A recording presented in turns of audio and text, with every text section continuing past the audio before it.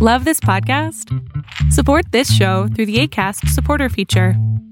It's up to you how much you give, and there's no regular commitment. Just click the link in the show description to support now. Hey, I'm Ryan Reynolds. At Mint Mobile, we like to do the opposite of what Big Wireless does. They charge you a lot, we charge you a little. So naturally, when they announced they'd be raising their prices due to inflation, we decided to deflate our prices due to not hating you. That's right. We're cutting the price of Mint Unlimited from $30 a month to just $15 a month.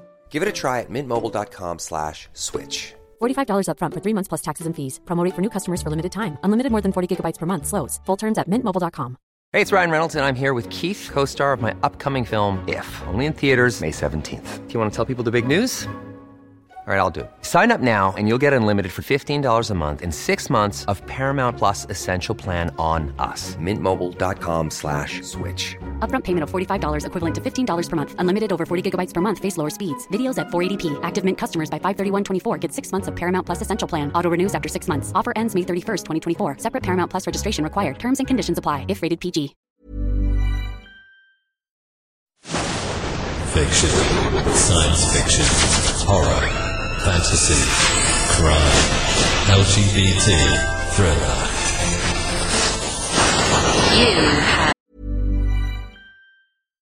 If you're looking for plump lips that last, you need to know about Juvederm lip fillers. With Juvederm Volbella XC and Juvederm Ultra XC, your lip look, whether it's subtle or bold, can last up to 1 full year with optimal treatment and no additional maintenance. Find a licensed specialist and see if it's right for you at Juvederm.com today. That's JUVEDERM.com. Add fullness to lips in adults over 21 with Juvederm Volbella XC or Juvederm Ultra XC. Do not use if you have severe allergies or a history of severe allergic reactions, or if you're allergic to lidocaine or the proteins used in Juvederm. Tell your doctor if you have a history of scarring or taking medicines that decrease the body's immune response or that can prolong bleeding. Common side effects include injection site redness, swelling, pain, tenderness, firmness, lumps, bumps, bruising, discoloration, or itching. As with all fillers, there's a rare risk of unintentional injection into a blood vessel, which can cause vision abnormalities, blindness, stroke, temporary scabs, or scarring.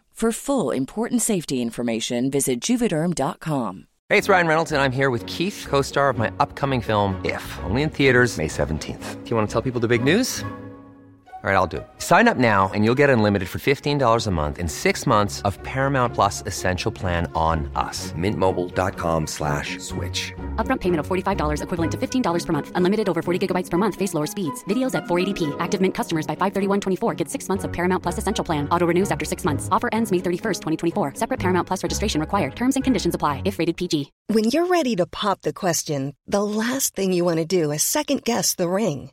At BlueNile.com, you can design a one-of-a-kind ring with the ease and convenience of shopping online. Choose your diamond and setting. When you find the one, you'll get it delivered right to your door. Go to BlueNile.com and use promo code LISTEN to get $50 off your purchase of $500 or more. That's code LISTEN at BlueNile.com for $50 off your purchase. BlueNile.com, code LISTEN. Hiring for your small business? If you're not looking for professionals on LinkedIn, you're looking in the wrong place. That's like looking for your car keys in a fish tank. LinkedIn helps you hire professionals you can't find anywhere else, even those who aren't actively searching for a new job but might be open to the perfect role. In a given month, over 70% of LinkedIn users don't even visit other leading job sites. So start looking in the right place. With LinkedIn, you can hire professionals like a professional. Post your free job on linkedin.com/people today. Hey, it's Danny Pellegrino from Everything Iconic. Ready to upgrade your style game without blowing your budget? Check out Quince. They've got all the good stuff, shirts and polos, activewear, and fine leather goods, all at 50 to 80% less than other high-end brands. And the best part? They're all about safe, ethical, and responsible manufacturing. Get that luxury vibe without the luxury price tag. Hit up quince.com/upgrade for free shipping and 365-day returns on your next order. That's quince.com/upgrade.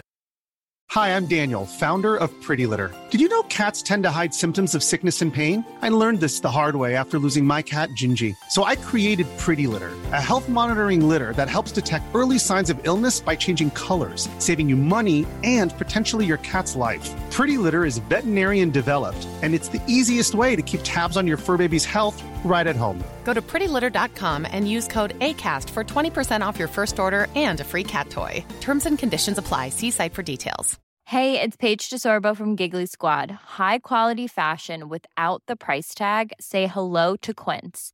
I'm snagging high-end essentials like cozy cashmere sweaters, sleek leather jackets, fine jewelry, and so much more. With Quince being 50 to 80% less than similar brands. And they partner with factories that prioritize safe, ethical, and responsible manufacturing. I love that. Luxury quality within reach. Go to quince.com/style to get free shipping and 365-day returns on your next order. Quince.com/style. Now entered the House of Mystery with your hosts, Eric Shapiro, David North Martino,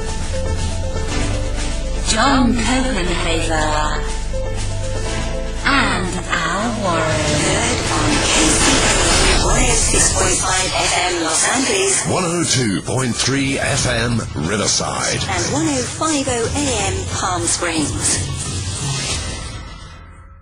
Welcome back into the House of Mystery. I'm Al Warren. Mr.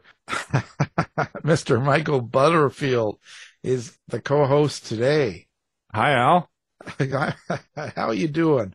I'm doing well. How are you? I'm doing good. I was going to call you Rodney.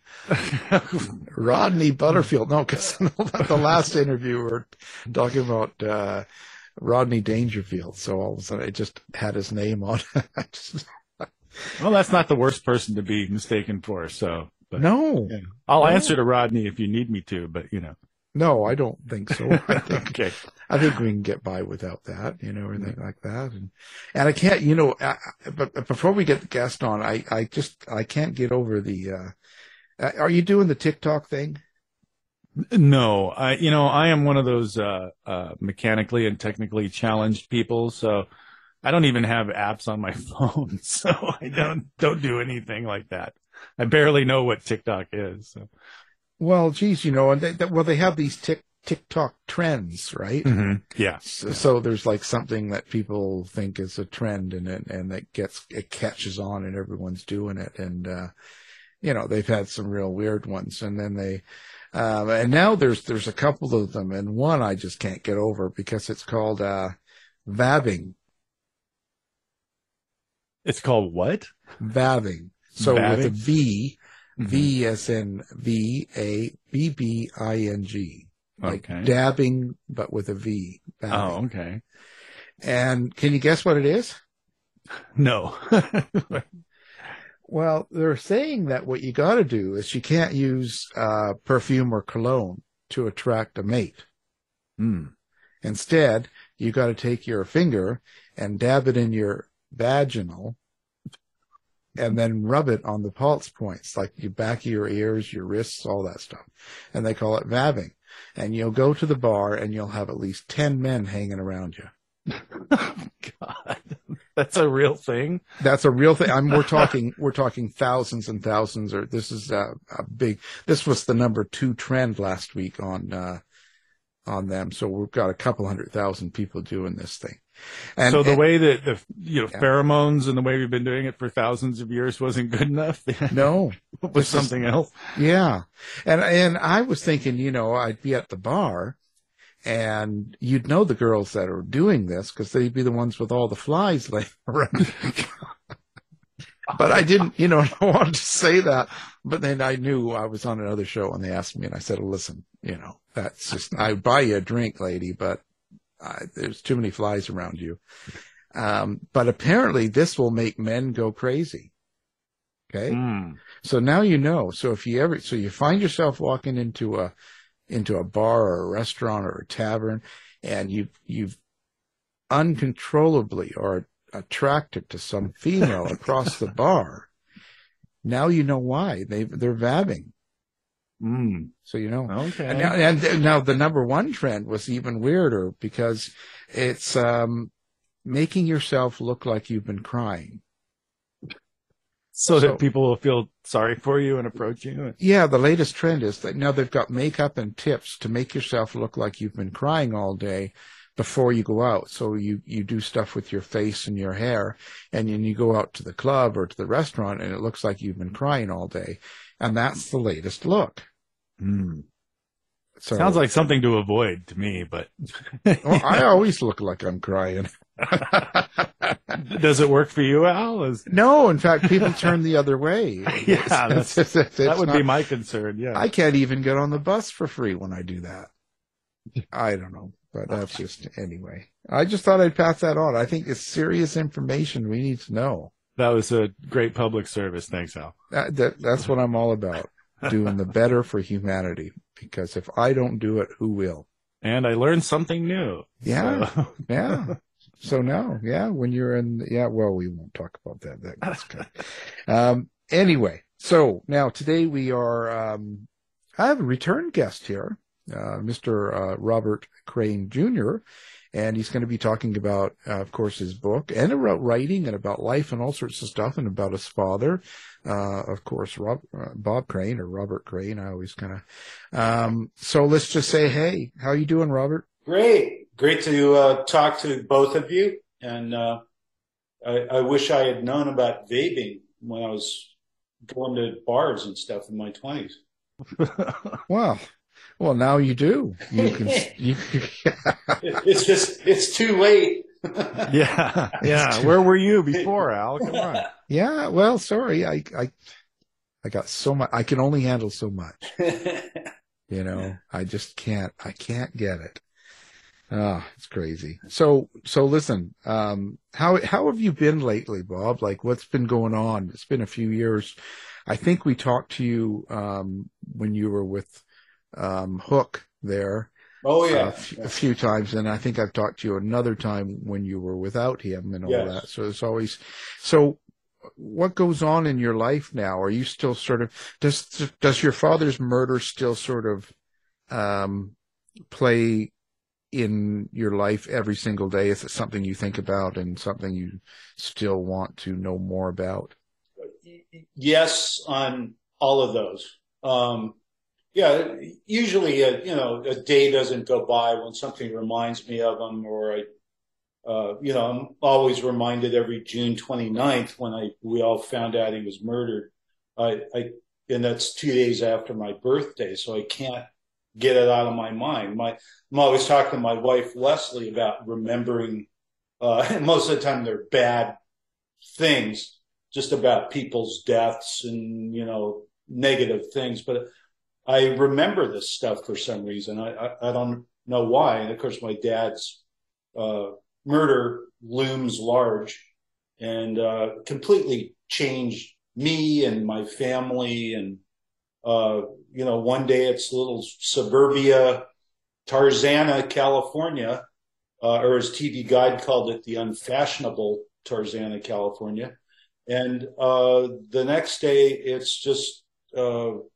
it's like an explosion went off and you were totally unprepared for it, unprepared, because you had no idea that anything like this was something that happens on the news. You watch about other people's tragedies or during Vietnam, for me, being a teenager and then into my 20s, watching Cronkite talk about, the death toll for the day. And that was always somebody else, and the young guys coming home to their families, in a basket. And, but when it happens to you, finally, it's, bizarre. And, again, we were not prepared at all. And since then, of course, I've written about it. But my family has never sat down, talked about it. My mom is small town Connecticut woman where you just, well, tomorrow's another day. Just keep moving on and, move forward. And so we didn't have that magical family moment, where we're all holding hands and singing a song or something together. That never happened and will never happen. So, and she hasn't even read my book about this. So now, some people may not be familiar with what happened and with your father's history. You want to tell us a little bit about him and what happened? Sure. And to get back to your question too, Alan, I'm aware of this now. The years are going by, except for Hogan's Heroes reruns, which are somewhere playing every day. The memory now of this murder, except if you're in Phoenix, Michael and, other people, which was a big case there. It is less and less and less and less and going away. And so, yeah. And, on top of that, because I did, for the publishing thing, a book on mysterious celebrity deaths and some of the ones that I thought were the most unique. Yeah. And of course there's like Princess Diana, and then there's Natalie Wood and all that. Yeah. And I picked your father as one of them too. And when I did the little bit of touring on that and people would ask questions, most of them didn't know who he was. Yeah. Yeah. Yeah. Which is like, it just blew me away. I was like, what do you mean? And they go, well, who's Bob Crane? Yeah. What do you mean, who's Bob Crane? Yeah. It happens. We're all getting older in that generation. It's like I besides writing, I had a stint with the late John Candy, a great actor, comedian. And it's the same thing now with John. John's coming up on 30 years since he died. And a lot of people, you have to go, you have to remind them, Uncle Buck, planes, trains, and automobile. Oh, yeah. Yeah. So everything moves on. But to kind of do this full circle on your question again, Alan, it moves on, but it doesn't. If it happens to you and your family, it as far as I'm concerned, I'll speak for myself, it doesn't move on. But you just have to, keep living and try to find some good things out there and have some laughs and some good dinners. So it's strange that for me to hear you say that, because when I was growing up, when your father was killed, it was right at that time that I was watching Hogan's Heroes every day after school. Oh, yeah. And, he was in the Disney movies and he appeared in, the occasional TV dramas and things like that. He was very well known to me. Yeah. And, the news of his death was shocking. So I can understand how some people who don't live in Arizona may not have heard of it, but, he's definitely still a presence on TV. Well, I think part of that presence, at least back then, like when you were watching the show, back in the old days, and here's another thing, you talk to people today with their cell phones and every imaginable channel in the world. That was the day of 3 networks in the U.S. Yeah. ABC, CBS, and NBC. 3 networks. That's it. Mm-hmm. So when a show hit, like Hogan's, 30 million people a week are watching Hogan's. 30 million. It's like, wow. And now you get a show on which, trying to think of one in particular, like I've been watching Hacks on, I think it's on HBO with Gene Smart, and I'm enjoying the show. But then you hear the viewership, or read about the viewership, and they get 2 million people watching it. Yeah. And they're happy. Well, we have a hit here at HBO, 2 million people are watching. Really? Wow. So, so that kept my dad and a lot of other people, a lot of the stars of that day, kept them in business for a long time. But now it's just so splintered on so many channels and so many shows. It's like, wow. Yeah. Yeah, it's hard for an old guy like me to keep up with it. Now, I was born on June 27th as well. No way. Yeah. Wow. Yeah. Cancer's a crab. Yeah. Cancers, yes. Yeah. I think you're a few years older, but because I had just turned 60 my last birthday, so. Oh yeah, I am. Yeah, you're a youngster. You know, when does that ever end? Because it seems like every time I get older and older and older, you hit 40, oh, you're still a puppy. You hit 50, oh, you're still a baby. Don't worry about it. Hit 60, oh, you're still a youngster. Like what, when does that end? Like you turn 90. Oh, you're old. No, it's all about how you conduct yourself, Alan. You know, and you got stuff going on. You're vibrant. I see you on the cover of Books and Buzz. You're a young, vibrant chap. So as long as that is going, you're young. You know, it's when I see people on television, on the news, and they identify the person and the age. And I go, are you kidding me? I'm older than that person. That person looks 20 years older than me. So I think it's how you conduct yourself and you know, get a little exercise in there and eat right and all that good stuff. You know, with your dad, I tell you what turned him on about me, or why I was turned on about it. I loved his radio work. Oh yeah. You see, that was like ultimate. Like he was doing what we were dreaming that we wanted to do. Yeah. And he had such a great voice. Yeah. Yes. And but he had that, he was doing like what was in my mind when I'm laying in bed as a young kid. He was doing the old, you know, it was almost like a comedy thing. You know, he's talking and all of a sudden it stopped with the music and it's like, you got to smoke.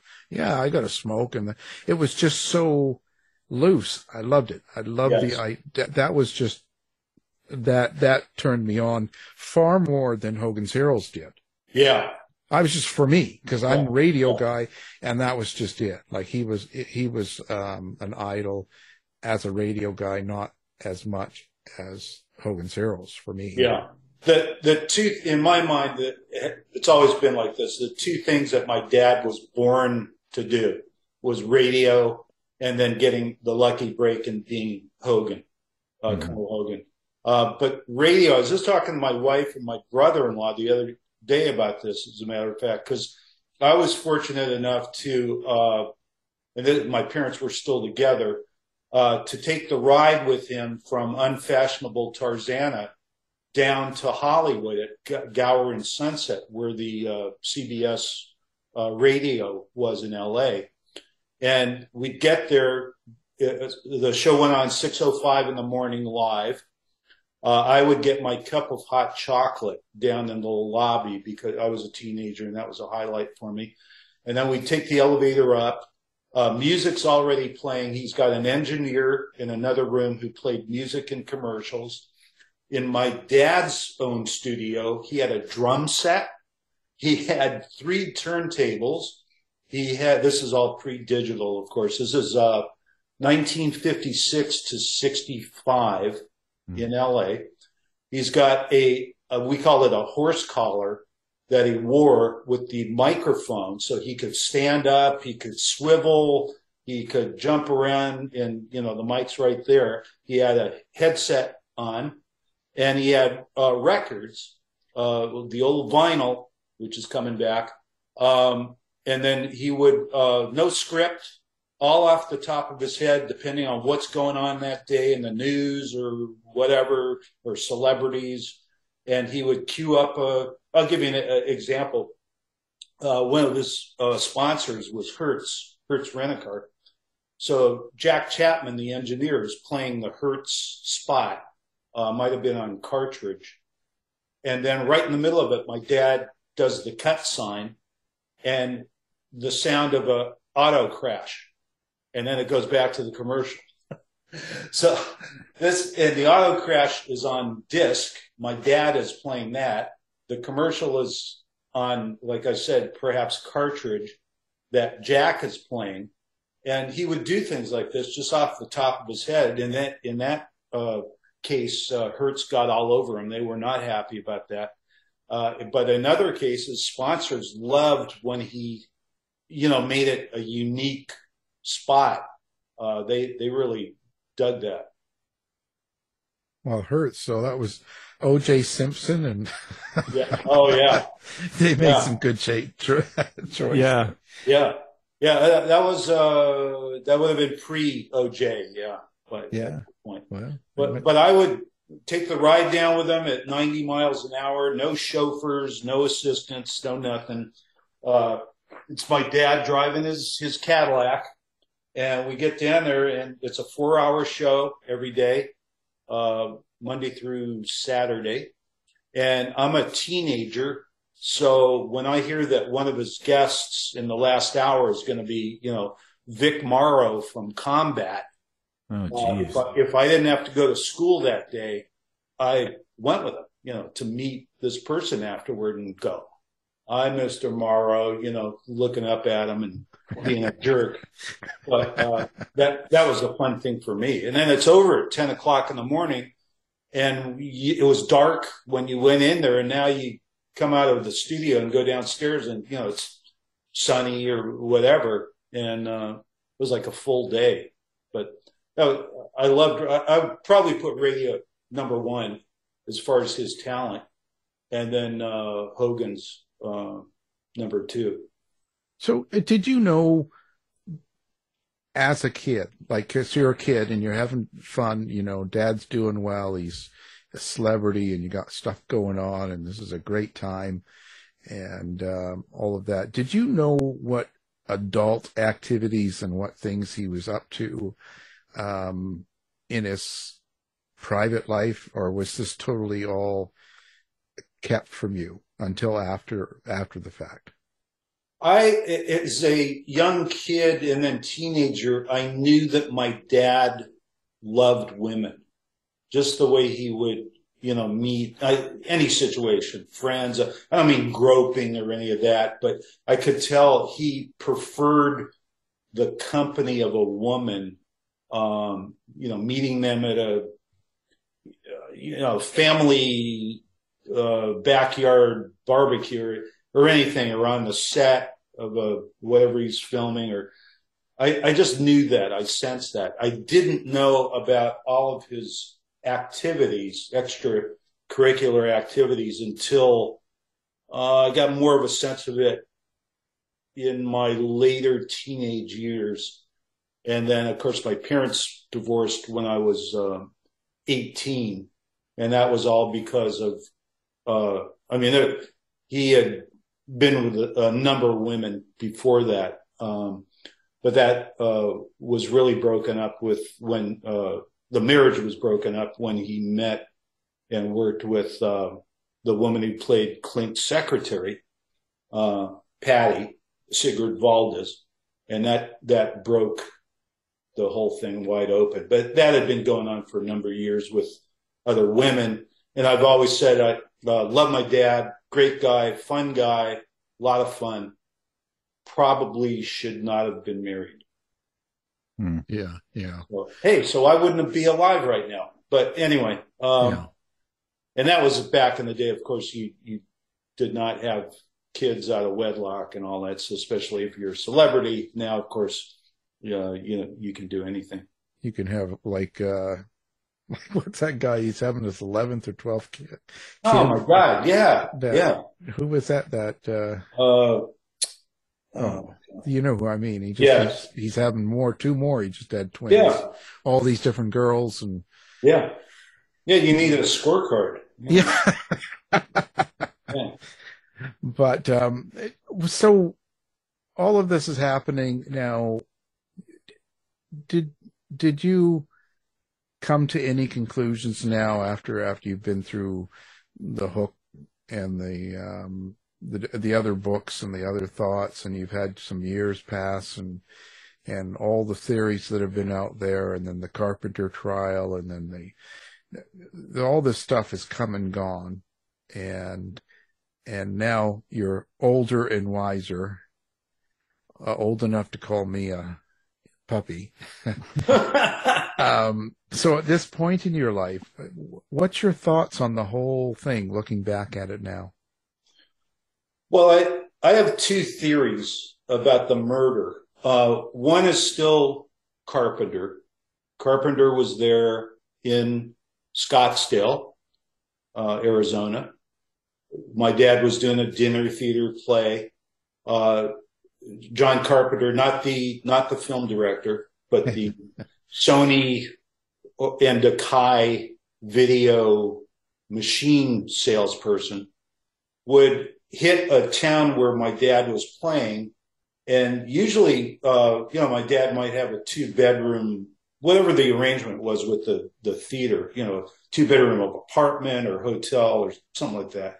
And Carpenter thought this was fun. He's hanging out with Bob Crane. They're in wherever, Cincinnati or, didn't matter. And they'd go out at night and party and go to clubs and meet women and all of that. So my 2 days before the murder was my birthday.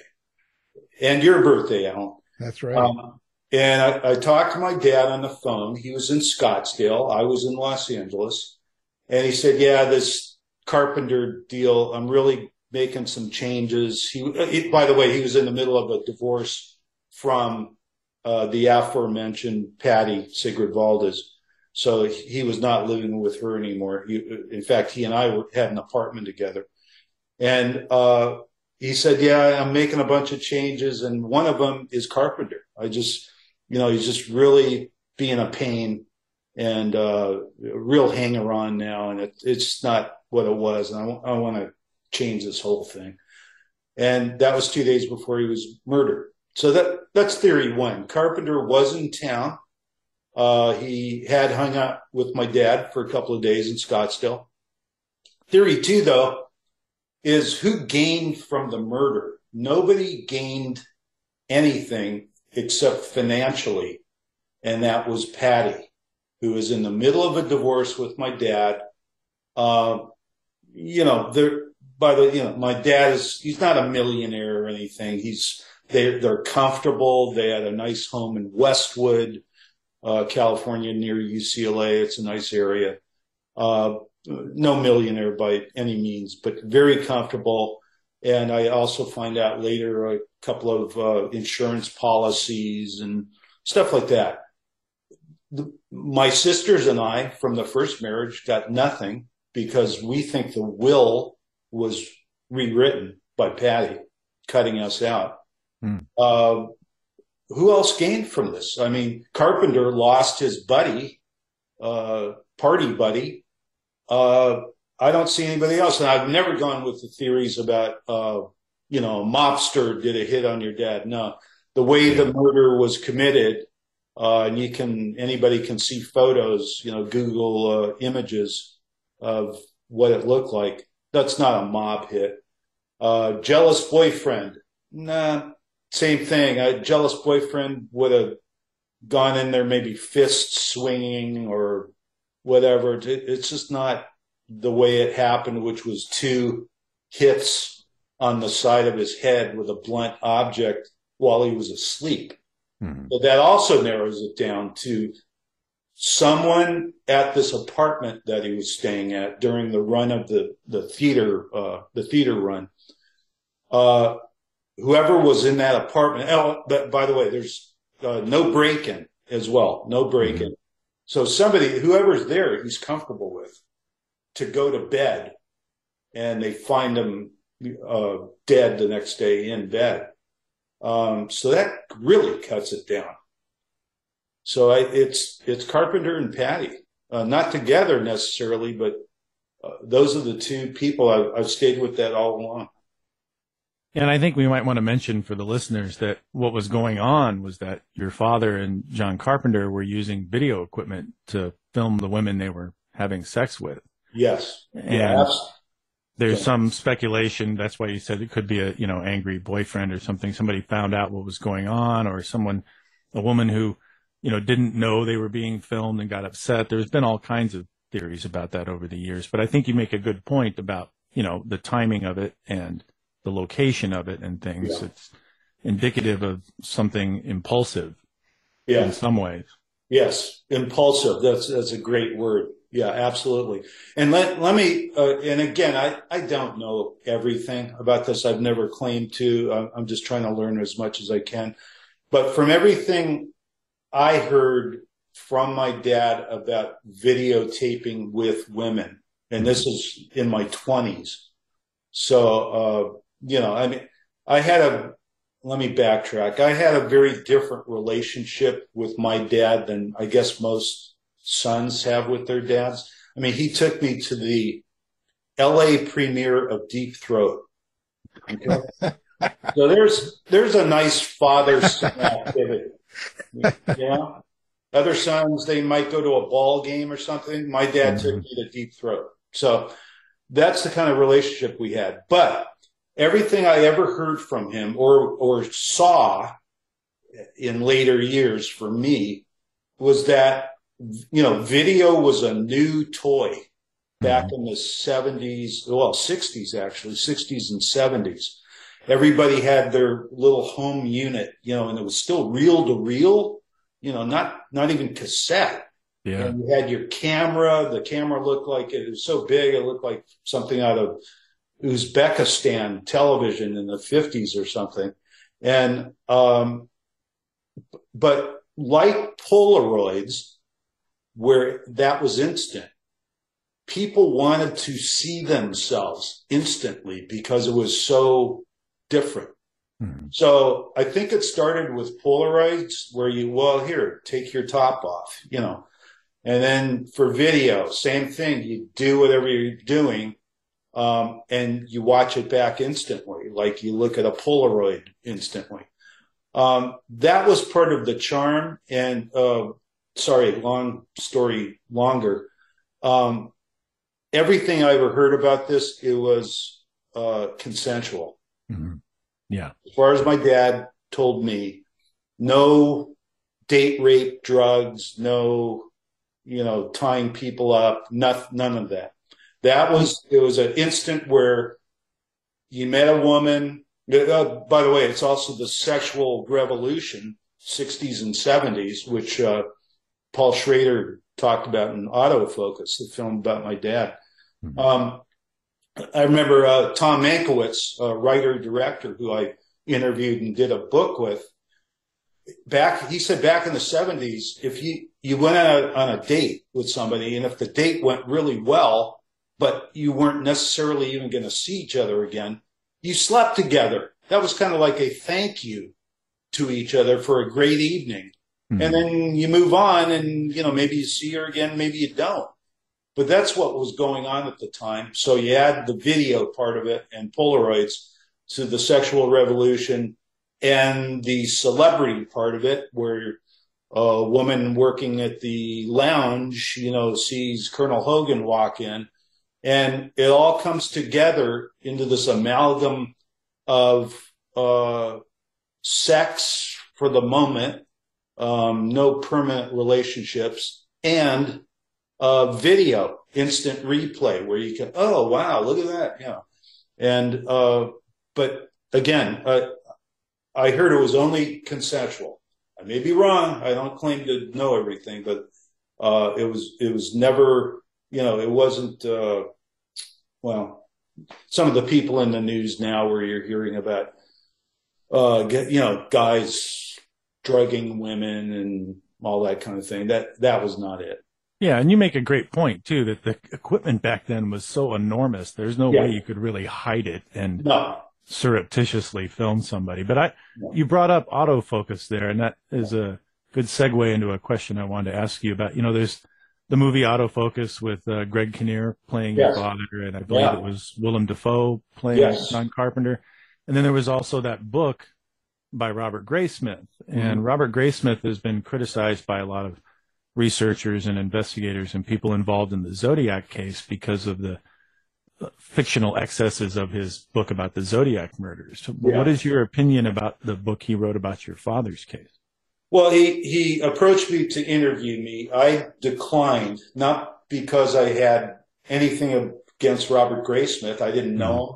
I was aware of his other work. I just didn't want to talk about it at that time. And then I did buy the book, and I went through it, and I did a magic marker. Well, people don't know what magic markers are. What's the word now for highlighter? I did a highlighter on everything that was factually wrong in the book. And I got a lot of highlights in that book. So, I appreciate that he wrote it, and I appreciate his work on Zodiac and all of that. And I'm not going to knock him, but a lot of factual stuff was off. Was that stuff that pertained to your father or the case or everything? Yeah. Mm-hmm. Yeah. And that's when years later, I finally decided I want to take my swing. And so I did my book, which I talked to Alan previously about, with a co-writer. I've worked on different things with Christopher Fryer, and we decided to take our shot at this whole thing, which really evolved into a crime story / biography / autobiography. But I hope I got everything as factually correct as possible, but it's my memory, it's my point of view. So you can never say it's 100% correct, but it's the best you can do. So I'm not going to knock Robert Graysmith, but yeah, there were a lot of highlighted stuff in that book that it just wasn't right. Yeah. What would you think? What would you say is the biggest misconception about your father and the case itself? I mean, you pointed out that he wasn't filming women against their will. I think that's an important thing to mention. But was there anything else that, like in the movie, or anything else that you think should be corrected for people to know, to get a better idea about it? No, and I appreciate your remark, Michael, about the size of the equipment. That sounds really bad, but you know what I mean. The size of the Sony unit. Let's put it that way. It's not like a cell phone now, where you can put your cell phone underneath a table and grab a shot, of a woman. No, you could not do that. It was there. It was huge. So they knew about it. Just trying to. No, I have to say I was very happy with autofocus on two levels. I thought Greg Kinnear caught the spirit of my dad, and that just kind of lightness where, nothing's ever going to happen to me. That was my dad. He was positive about everything. And number two, I see autofocus as kind of part two. There was a thing everybody called double headers, or two co-features at a movie theater, where you actually saw two films. And I would put autofocus with Carnal Knowledge, Jack Nicholson, Art Garfunkel, because the running theme, Carnal Knowledge is earlier, and then autofocus. The running theme is this sexual revolution starting and going. And, back in the 60s and 70s, when women were more open and, about talking and doing things and all that, that played into my dad's, whatever he was trying to achieve with, photographing and videotaping, women. It is perfect. I mean, I think about if that were happening today. Of course, I wouldn't, because he'd be 94. So, but who knows? Who knows?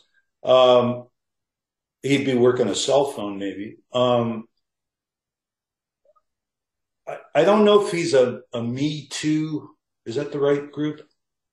A Me Too target or not, because of this consensual thing. Again, as far as I know, he didn't lure anybody up for, and again with drugs or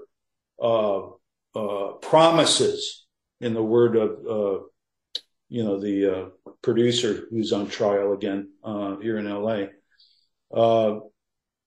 No promises, no drugs. I don't know, but I don't think his kind would be very popular today. Let's put it that way. Yeah. He wouldn't be part of the in crowd right now. No. which is too bad. Yeah. Well, you still see him quite a lot. I mean, I'm a fan of the network MeTV. Yes. Memorable entertainment.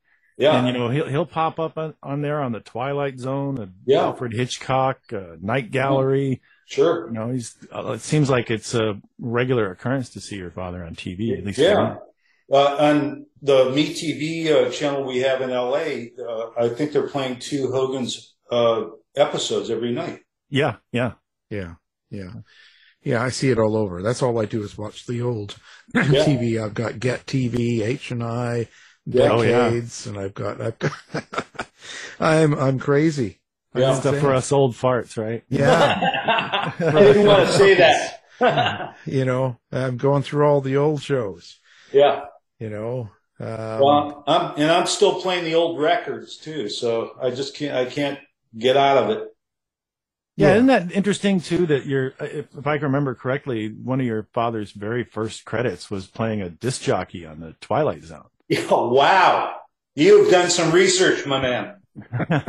Yeah, he did, and that came along because back to Alan's whole thing about radio.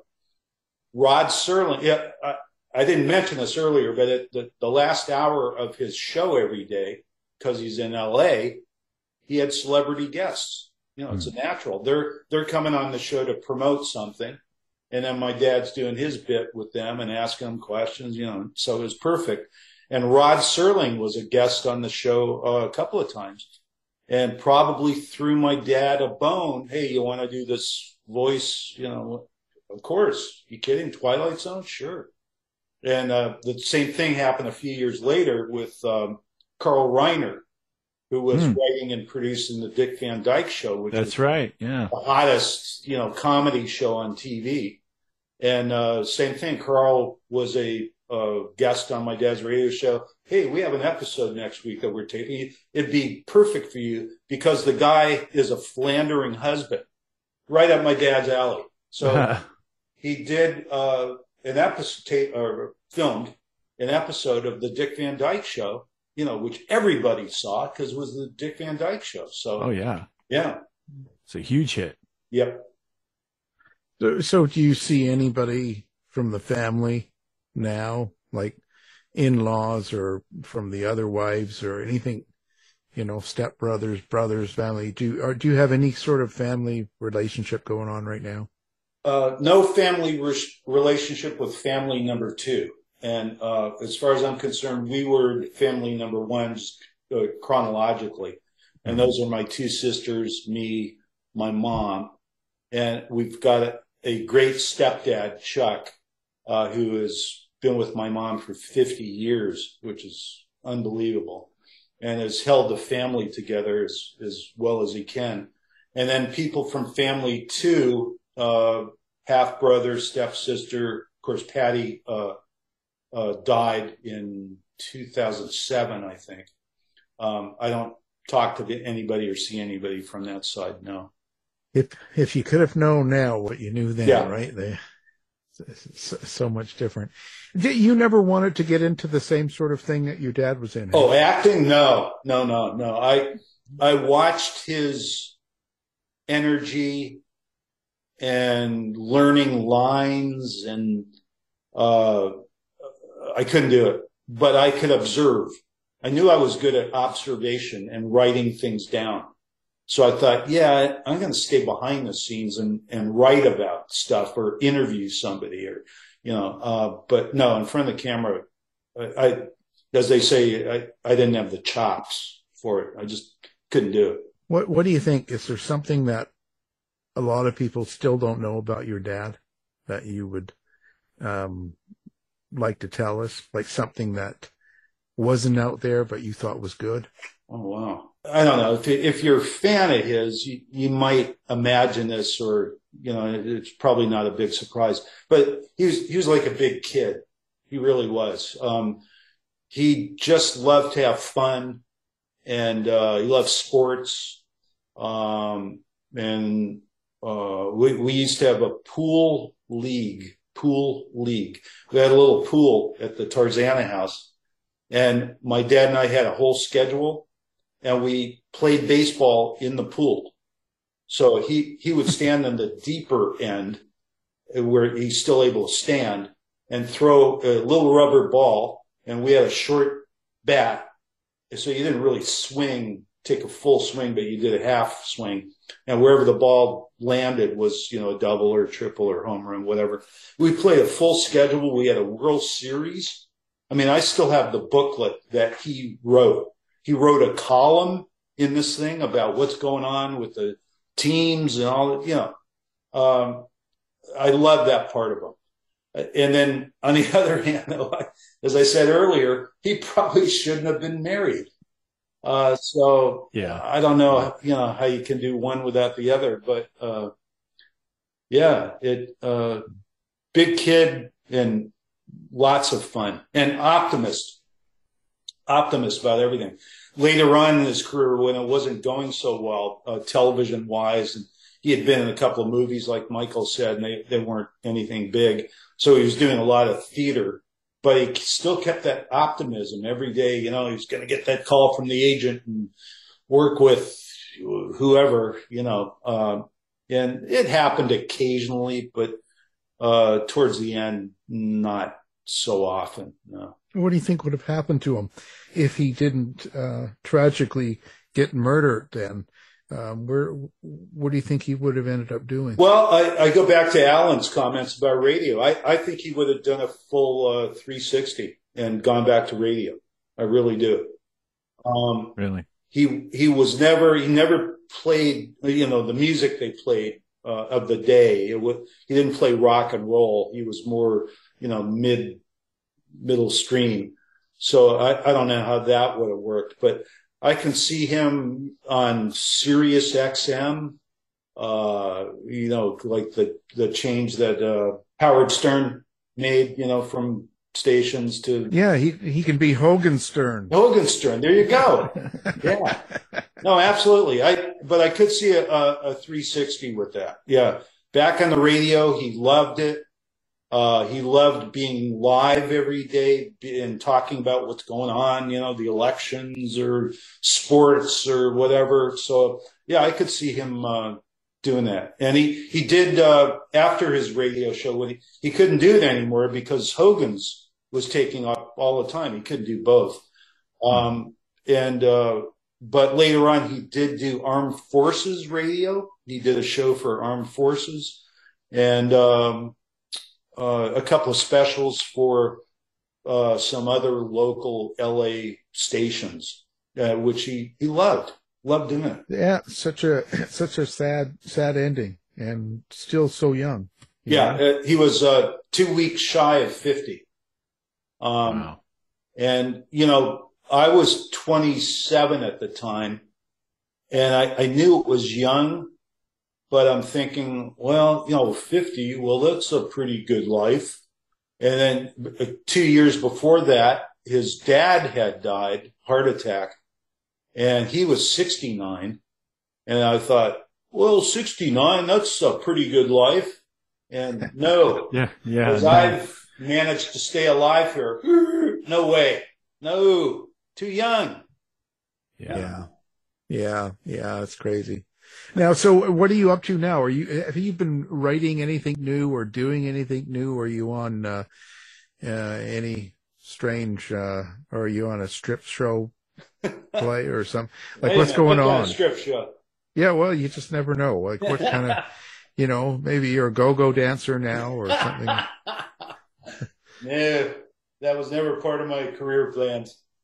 No, I have contributed a story which just so happens to take place in Arizona about a son and father.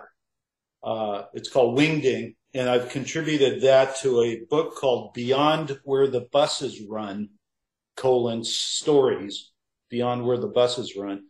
And we've got some great authors, Joe Coyle, Chris Fryer, the aforementioned, Teresa Griffin Kennedy, Kari Hildebrand, Megan Behar,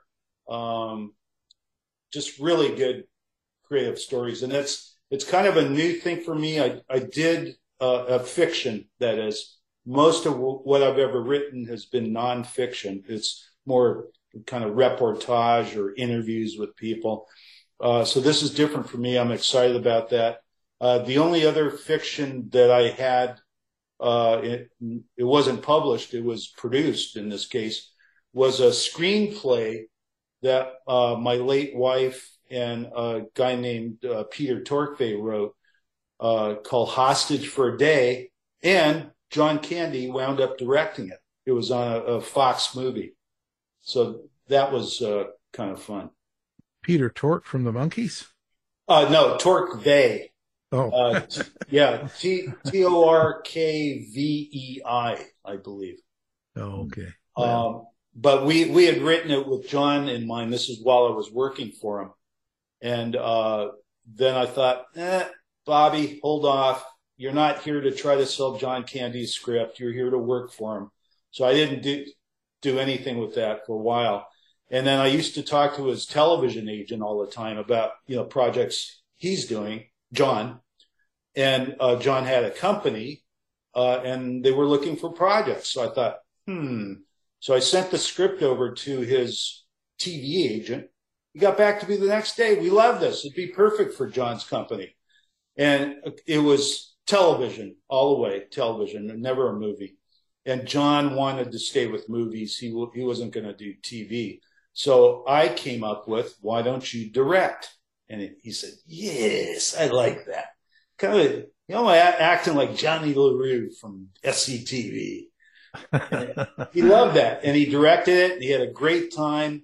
And he had passed away by the time the film played on Fox television. Do you have a website? Do you do social media? What are you doing, and where do people find you? Like, where does Bob Crane Jr. hang out? You got like Tinder and Grindr, and you've got like what's the setup? I'm as analog as they get. I mean, I have a author page, Robert David Crane, on Amazon.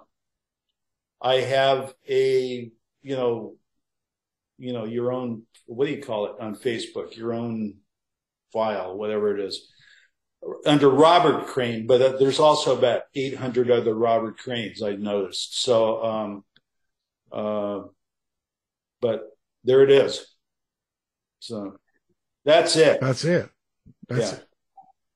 Wow. And we should mention, too, for the audience, you do have a book about your father's case, and then there was also that book by John Hook, the local reporter here, for people who are interested. Yeah, my book was Crane, Sex Celebrity, My Father's Unsolved Murder. And John Hook. Who killed Bob Crane. Yes, who killed Bob Crane. And I happen to write the foreword. Fantastic. Well, of course, what we're going to do is we'll put your books up, and so people can find your books, and we'll put your phone number up and tell people to call you.